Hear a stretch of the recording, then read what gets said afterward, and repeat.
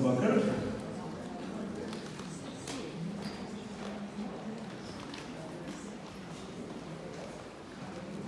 Kā jums šķiet, kas tas ir? Kāds eņģelis? Nepareiz, jā. Pēters nav šeit nekur, jā? Jā, mēs esam, pat sakot, ir nākuši klājās divi jauni diski. Viens no tiem jau kādu brīdi ir kaut kad varbūt bijis redzams, bet tā pavisam svinīgi atvēršana notiks nākošu nedēļu, kad Rīgā būs Vasilijas. Un jūs noteikti daudz jau esat dzirdējuši, ka LNSO kopā ar Vasilijas ierakstīja Pētera Platīna mūzikas albumu, ko izdod Nacionālais ierakstnams Skani. Par to varēs priecāties nākošu nedēļu, bet man šķiet, ka jau šīs nedēļas beigās, varbūt es kļūdos katrā ziņā kaut kā šajās dienās, ar jaunu albumu prezentējas arī klavieru trio Palladio. Tajā spēlēja Vīnē, Kristīna Blaumane, Reinis Zariņš, un šajā viņu pirmajā diskā ir Pētera Vaska mūzika. Un viens no opusiem ir Virtuļais eņģelis, un Virtuļais eņģelis ir ieguvis savu trešo inkarnāciju violē, čēlam un klavierēm. Šajā diskā tā ir ierakstīta, koncertos tā vēl nekur nav skanējusi. Un saistībā ar šo jauno tvartu bija tā, ka redzēja parunāties ar Pēteri. Un mēs to darījām viņa namā Pārdaugavā. Un tagad bijām izskatījuši notis, kas tur notiek tajā partitūrā, un īstenībā pārlikums ir vienkārši neticami skaists. Tad Pēters atnesa kartīti.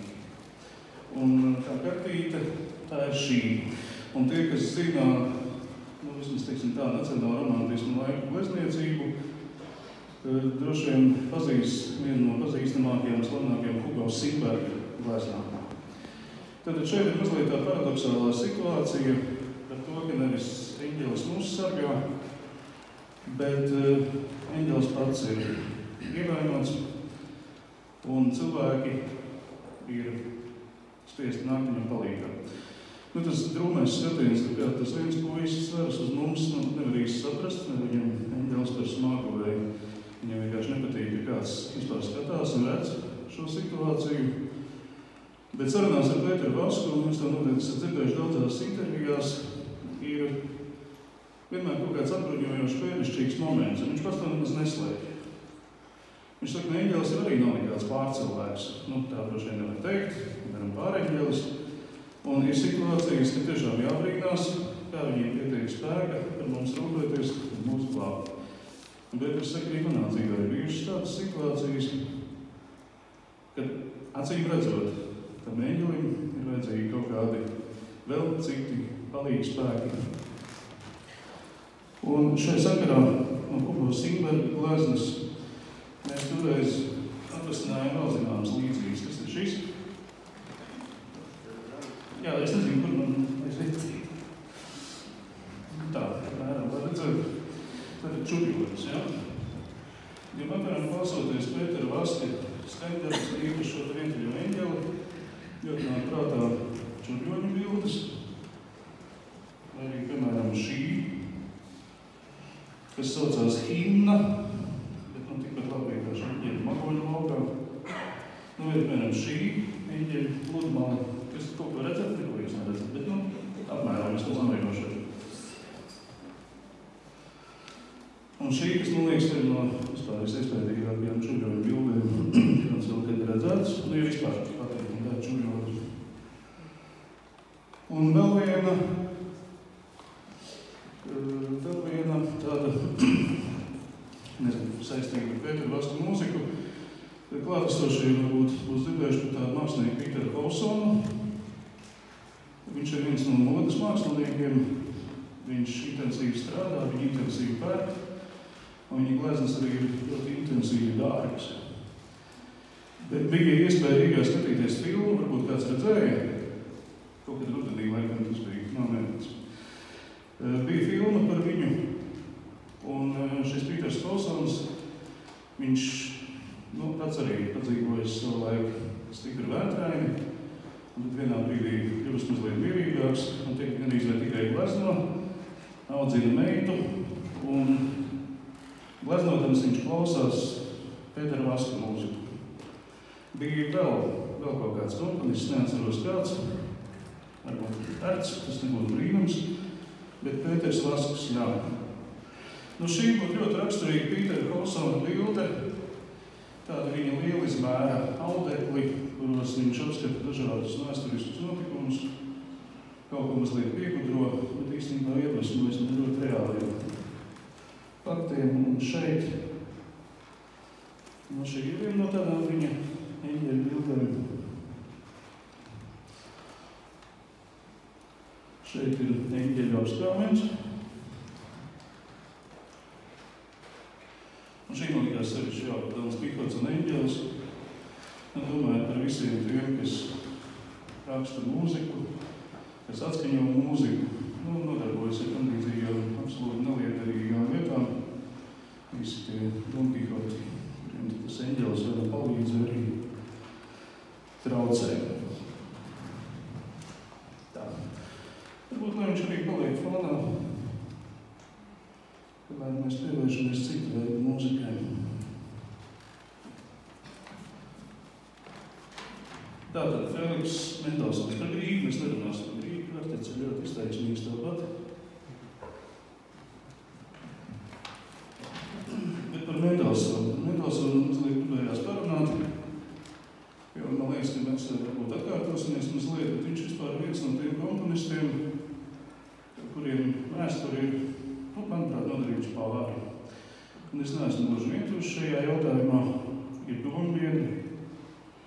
Jau gandrīz Mendelszona dzīves laikā, arī drīz pēc viņa aiziešanas, piemēram, pateica Berlīnē, ka Mendelszons pārāk aizrāvies ar pagātnes mūziku, un vispār, kas viņš ir tāda interlūdija, starpspēle starp Beethovenu un Vāgneru.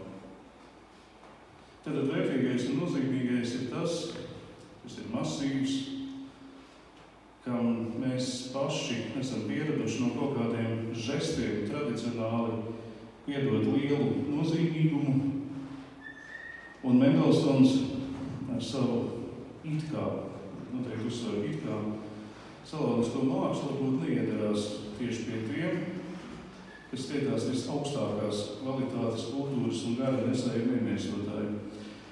Šai sakarā no prātā Alessandro Bariko, arī viņš mūsu sarunās jau daudzkārt ir piesaukts, bet kādreiz tiešām ja nav ko darīt, ir vērts pašķiestīt viņu grāmatu, kur ir nosaukumā Visnomsīgas Govs un Hēgelis, latviski izdots Dacis Meijeris tulkojums, kur ir daudz tādu provokatīvu jautājumu, ko Bariko savā bezkonīgajā jaunībā, būdams mūzikas filozofs un vēl būtu pasaules slavenas rakstnieks, kur viņš vienkārši liek pārdomāt mums par to, kas ir koptā mūzika, tā viņš sauc klasisko mūziku, koptā, kultivētā mūzika, itāliska mūzika kolta.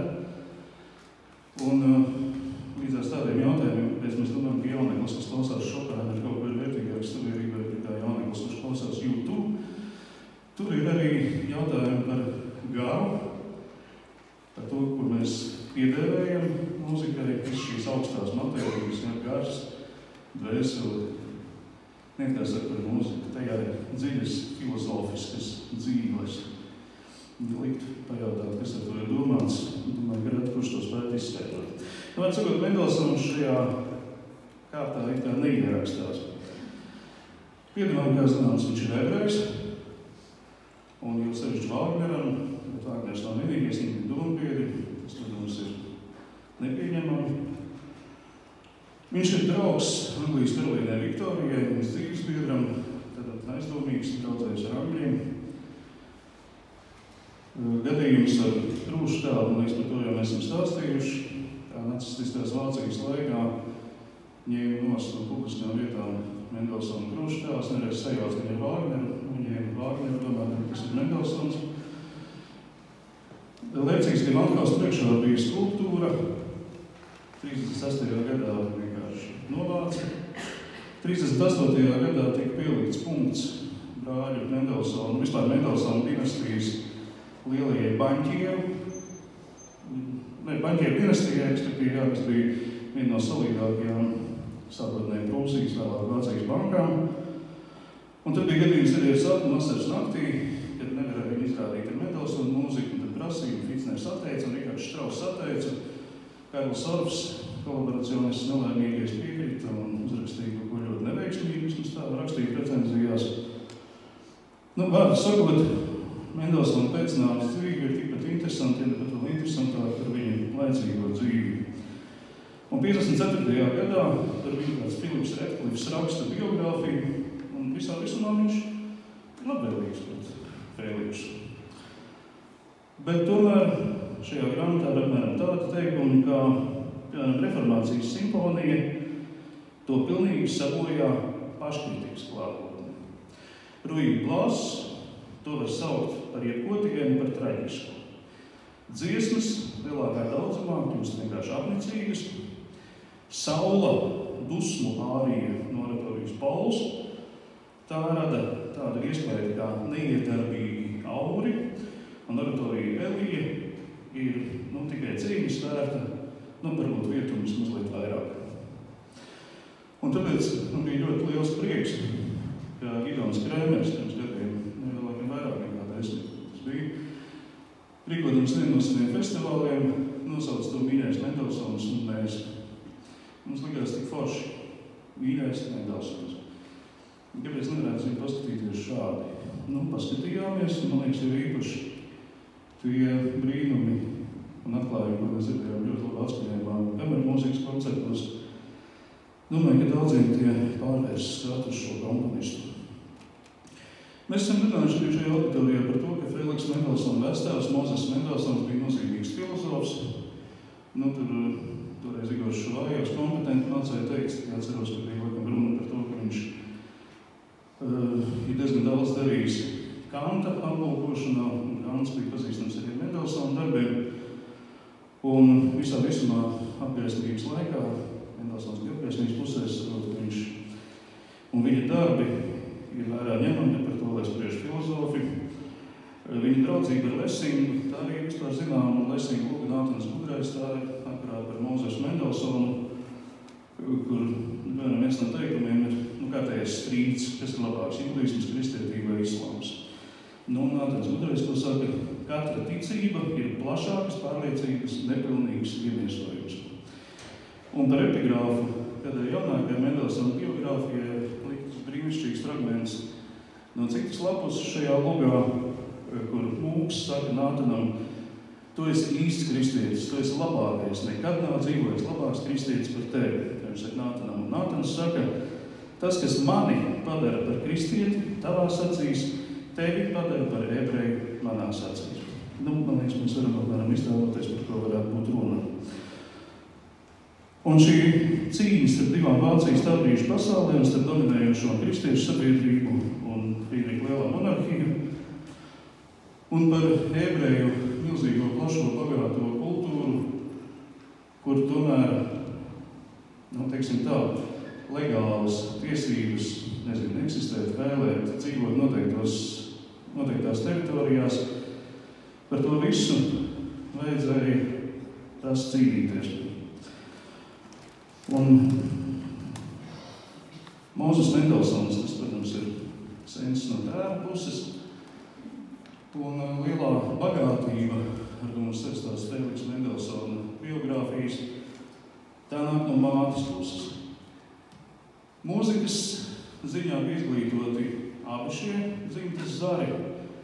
Mozes Mendelszons, protams, mācījās spēlēt klavierus, un viņš mācījās pie tāda Kirmbergera. Un Kirmbergers savukārt bija kolēģis Karlam Filipam Memoriālam Baham, kur vārdu mēs vēl šovakar minēsim, kurš savukārt vairākus gadu desmitus bija pavadītājs, koncertmeistars, tātad līdzmuzicētājs Prūsijas karalim Friedriham Lielajam, kurš kā zināms ļoti lepojās ar to, māk spēlēt flautu. Un šis Kirmbergers bija ļoti bargs, tā stāsta atmiņās, un viņš savukārt bija mācījies pats pie Johana Sebastiāna Baha. Pēc tam mēs nonāksim līdz mātes zaram, arī tur būs konkrēti muzikāla virzība, kas tad pie Feliks Mendelszona. Mozes strādāja bankā, vēlāk kļuva par līdzpārvaldnieku, bet pamat nodarbošanos tomēr, kādēļ mēs viņu atceramies, tā ir filozofija. Tagad no mātes puses. tāds Daniels Iciks, būtu vārds, ko mēs varbūt varam atcerēties. Zirgu tirgoņu dēls, un viņš kaut kad 18. gadsimta vidū saņem vērtīgas pasūtinājumus no karaliskās naudas kalpos. Un tādā veidā viņš tiek pie vērā ņemama īpašuma, un drīz viņam pieder Lietuvas un ādas un zīda fabrikas, un viņš ir Prūsijas valsts bankas līdzdibinātājs. Un 70. gadu sākumā viņš sāk iepirkt Berlīnē ļoti vērtīgus īpašumus, tā skaitā, piemēram, Karaļpils tuvumā, par ko jau teicu, ka tā ir zināmā mērā privilēģija. Viņam ir liels nams Šprēkrastā, kur tur vēl, un 70. gados viņš nopērk Bartoldī pienotavu. Pienotavu, tas varbūt mūsu acis priekšā varētu rādīties kāds padomu laika celtnes, vai arī tie pieni, tie stabiņi, kuri vairs Latvijā, es nezinu, vispār vai kaut kur saprotam, tas ir atrodami. Laikam negluži tā. Tā bija milzīga mūža, ko viņš jau paplašināja un uzlaboja, bet pats galvenais, ko šīs pienotavas nosaukums mums priekšvēsta, uzvārdi, ko pieņems vēlāk tie, kas no jūdaisma pārējais kristietībā. Ir vienmēr tādas šaubas, vai pareizāk rakstīt Feliks Mendelszons par Taldiju, ne vienkārši Feliks Mendelszons. Man pašam, es nezinu, vai tas ir slinkums vai kas tas par Taldiju, tā nevienmēr to kā liekas būtu jāieraksta klāt. Ir, kas pastāv uz to kategoriski, ir, kas to dara svinīgākos brīžos, piemēram, uz afišas, tas sarunā viņš tāpat ir mīļais Mendelszons bez par Taldiju. Man sakot, liela principu šeit nav. Bet par to pienotavu, un to ļoti labi atmiņās atceras Feliks Mendelszona māte. Tātad tur ir privāta sinagoga, un tur ir istabas ar noceļavietnēm. Vispār grūti iztēloties, kādas mehānismas tur ir bijis, nekurā ziņā ar nobraucamu jumtu. Tur ir mākslas galerijas, kurās ir Rubens un Vato.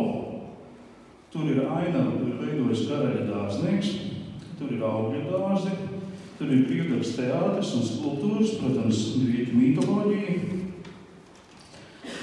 Tur ir mežvīns un zīdkoki un persiku koki, un Mendelszona māte raksta, man bija ļoti vienkārša maza istaba ar klavieriem, grāmatas skati un rakstām galvu. Šeit es izsapņoju savus sapņus, šeit nobrieda mans jaunais prāts, šeit es lasīju savus mīļotos dzejniekus ar vislielāko aizraušanos, un man pat likās, ka tās vājās skaņas, ko no instrumenta izdevā neprasmīgie pirksti, ka pat tiešajā mūžā skanēja melodiskāk un dzīvāk. Feliks Mendelszona mātes māsa Sāra Iciga, šī Daniela Iciga meita, apprecējās ar bankieru Solomonu Leviju, un biežāk mēs dzirdam kā Sāru Leviju. Viņa bija Johana Sebastiāna Baha aprīnotāja un dievinātāja. Viņa esot bijusi fiziski nepārāk pievilcīga, tuvredzīga, viņai nebija bērnu, bet viņas tāds garas spēks esot bijis arī vai vīrišķis, es tagad atsaucos uz tiem, kas raksta atmiņas par viņu. Pie Sāras Levija namā ciemojās Mozarts 2 gadus pirms savas aiziešanas. Viņas namā viesojās Haidns. Viņai bija liela rokrakstu kolekcija, to viņa vēlāk daļa atdeva savam māsas dēlam Feliksam, un daļa pēc viņas nāves, viņa nomira 93 gadu vecumā, tika nodota Berlīnes Zinga akadēmija. Zinga akadēmija, tā ir tāda iestāde, kas izveidojas 18. gadsimta 80. gadu beigās, tad oficiālais dibināšanas gads ir 91. Un šīs Berlīnes Zinga akadēmija sastāvā ir ļoti daudz dziedātāju, dažu gadu laikā savāc līdz par 100, un to vada Fašs. Nevis tas ļoti slavenais Fašs, bet mazāk slavenais Fašs, kas ir slavenā Faša dēls. Šis Fašs ir Baha tradīcija mantinieks, un Berlīnes Zinga akadēmija dzied ne tikai Baha motetes, bet vēlāk, kad šī kora vadība pārņemas Karls Celters. Viņi iestudēs arī mesu siminorā un pasijas, bet tikai fragmentus.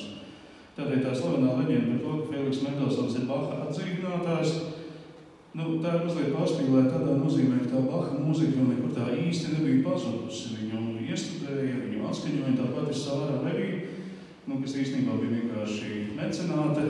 Viņa tomēr mazliet nedarbojas arī ar koncertēšanu un spēlēja gan Johana Sebastiāna Baha koncertus, gan vēl jau vairāk Ziemeļvācijas komponistu darbus. Tātad Bachs īsti nebija zudis, bet tas Fēliks lielais nopelns droši vien ir saistāms ar to, ka viņš pirmo reizi to Mateju pasīju patiešām uzlika uz koncerta skatuves un izstudēja tādā mērogā, tā mēs to šodien varam tikai iztēloties, jo kurs bijis liels, orķestrs liels, tādā karajaniskā tradīcijā. Bet jā, šī Sāra Levija, viņas tā, var teikt, lielā mīlestība bija Ziemeļvācijas mūzika, un tas ir laiks ar baroku un klasicismu, kurām ekvivalents literatūrā ir šturm un drangi, vētras un ziņas, un mūzikā to sauc par empfindsamkeit, tātad galēja jūtīguma mūzika. Un tie, kas kādreiz ir skārušies klāt amuļu klavierēm, man bija laime pirmoreiz dzīvē to izmēģināt pagājušajā vasarā Rīgas salietas laipnību Nimbergā Klavesīnu muzejā. Mēs Klavesīnu taustiņu instrumentu muzejā. Ja jūs ejat kādreiz garām pamestām amuļu klavierēm, lūdzu pieskarieties viņām. Te jūs sapratīsiet, ko šis empfindsamkeit patiešām pēc būtības nozīmē. Jo tas skārums, viņš ir neiedomājami viegls, viņš var būt padarāms niansēts. Faktiski skaņa, ko iedomājas prātā, viņa vēl pirms es nospiedzu taustiņu un ir atskanējusi tā stīga, faktiski tā skaņa jau ir notikusi. Nedomājieties, cik viegli ir ornamentēt. Un kā gan izvērt tikai tādu elpas pūtienu, var nospēlēt kādas arpēģijas un gammas un vēl nezinu ko.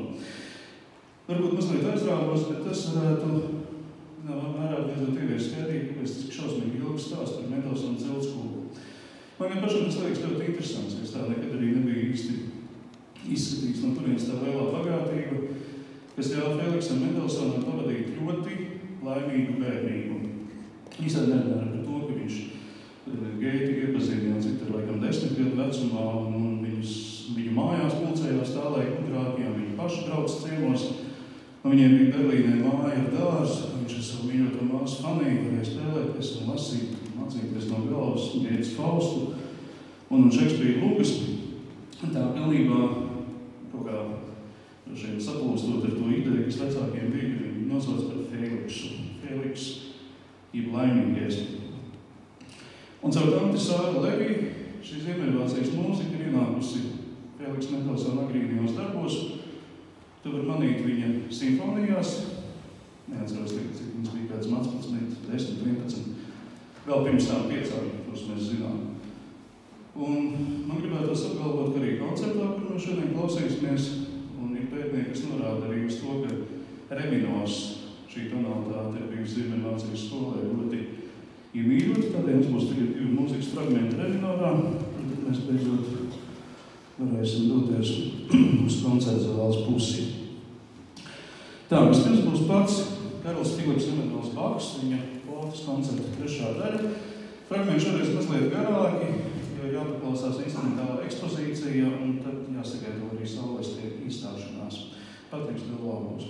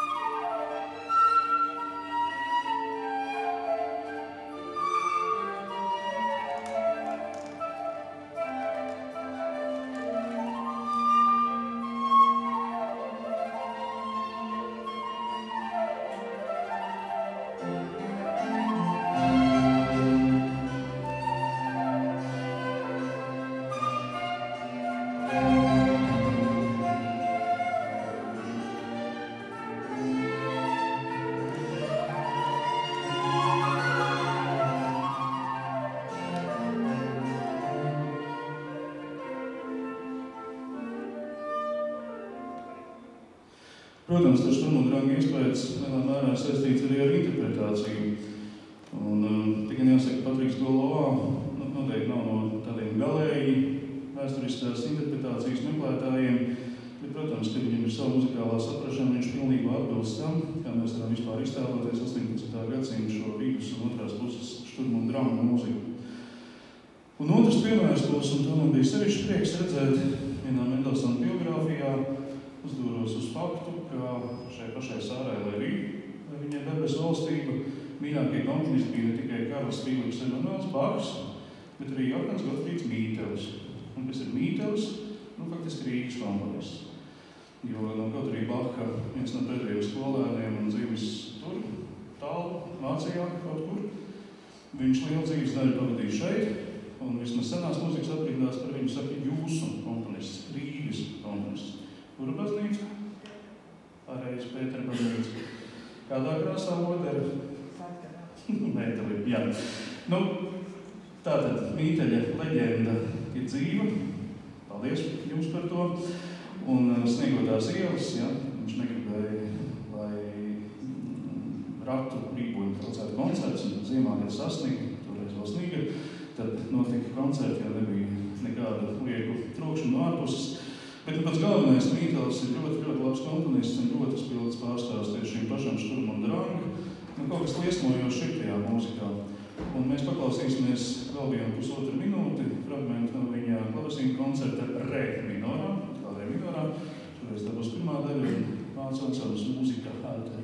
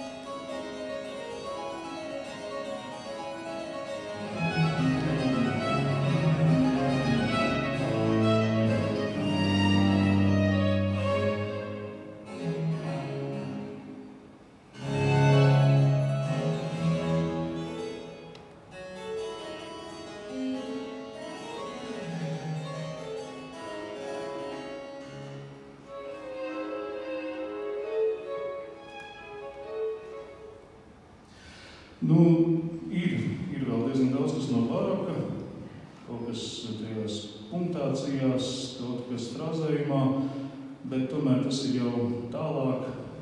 Ir muļķīgi runāt par kaut kādu attīstību mūzikas vēsturē, bet tomēr tas tilts bija jāmet. Un tilts no barokas klasicismu bija mēs saprāt šādi. Protams, Mendelszons rakstot savu koncertu, tie ir jau 19. gadsimta 20. gadu sākums, viņš ir pabijis Francijā.